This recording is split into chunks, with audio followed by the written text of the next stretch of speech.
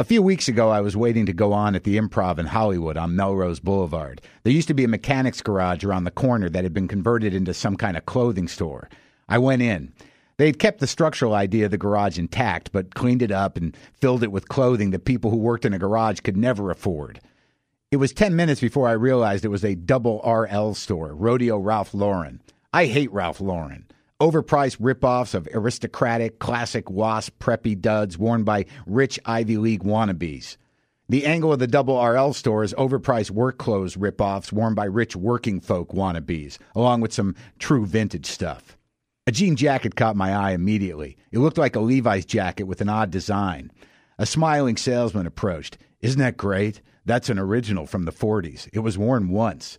Then he blah, blah, blah about the stitching, the loom it was made on, how long it took per jacket to create denim that durable. In other words, it was made in America at a time when Levi's outfitted Americans with clothing that lasted. I pictured the guy who had bought it lost his life in an industrial accident days later, and his widow had hung on to it, put it in the attic, and when she died, her kids had a yard sale and some high-end fashion scavenger snagged it, and it ended up in Hollywood. "How much?" I asked. With a straight smiling face, he said, $3,600. To which I said, "Are you out of your mind?" I felt like I'd been punched in the brain. Who buys that coat?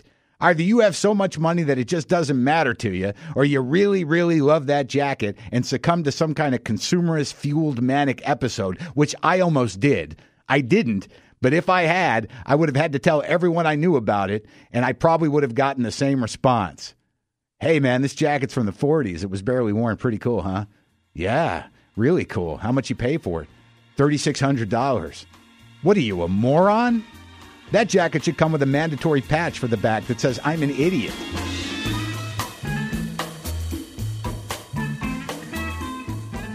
I continued looking around the store, a little stunned. I came upon a belt. It was beautiful. It looked like it had been worn for a lifetime. All the notches were etched with wear, was beat up. "What's the story on this belt?" I asked Smiley Guy. "Oh, that's new," he said. "Huh?" I thought. "How much?" I asked. Get this, he said, $350. I couldn't figure out what was more offensive, charging a fortune for an old jacket that a real working person might have worn, or charging $350 for a belt that was probably made by children in a sweatshop somewhere in Central America. Then I thought if that were the case, it was probably given to a 10-year-old Guatemalan boy 20 years ago. I pictured him being forced to wear it night and day, and he only took it off to be beaten with it by thugs wearing polo shirts. He was rolled around in gravel regularly to create the perfect nicks, and force-fed like a veal calf until his waistline expanded to wear in all the notches. Then, after all that, only to have the belt taken away from him at age 30, shipped here, and put on display in this faux truck stop haberdashery. Appalling. Until I was struck with the idea that could define my future. I would do a documentary of me returning the belt to the person who broke it in. I would travel to Guatemala and track down this poor, beaten man and return his perfectly broken-in belt to him. I pictured him living in a shanty or a hut, married to the woman who broke in the cowboy boots I'd seen in the other room, 3 or 4 kids sewing on the floor, and an old woman making tortillas in the corner. I walk in with my crew and present him with the belt. He is moved to tears, and we all eat rice and beans.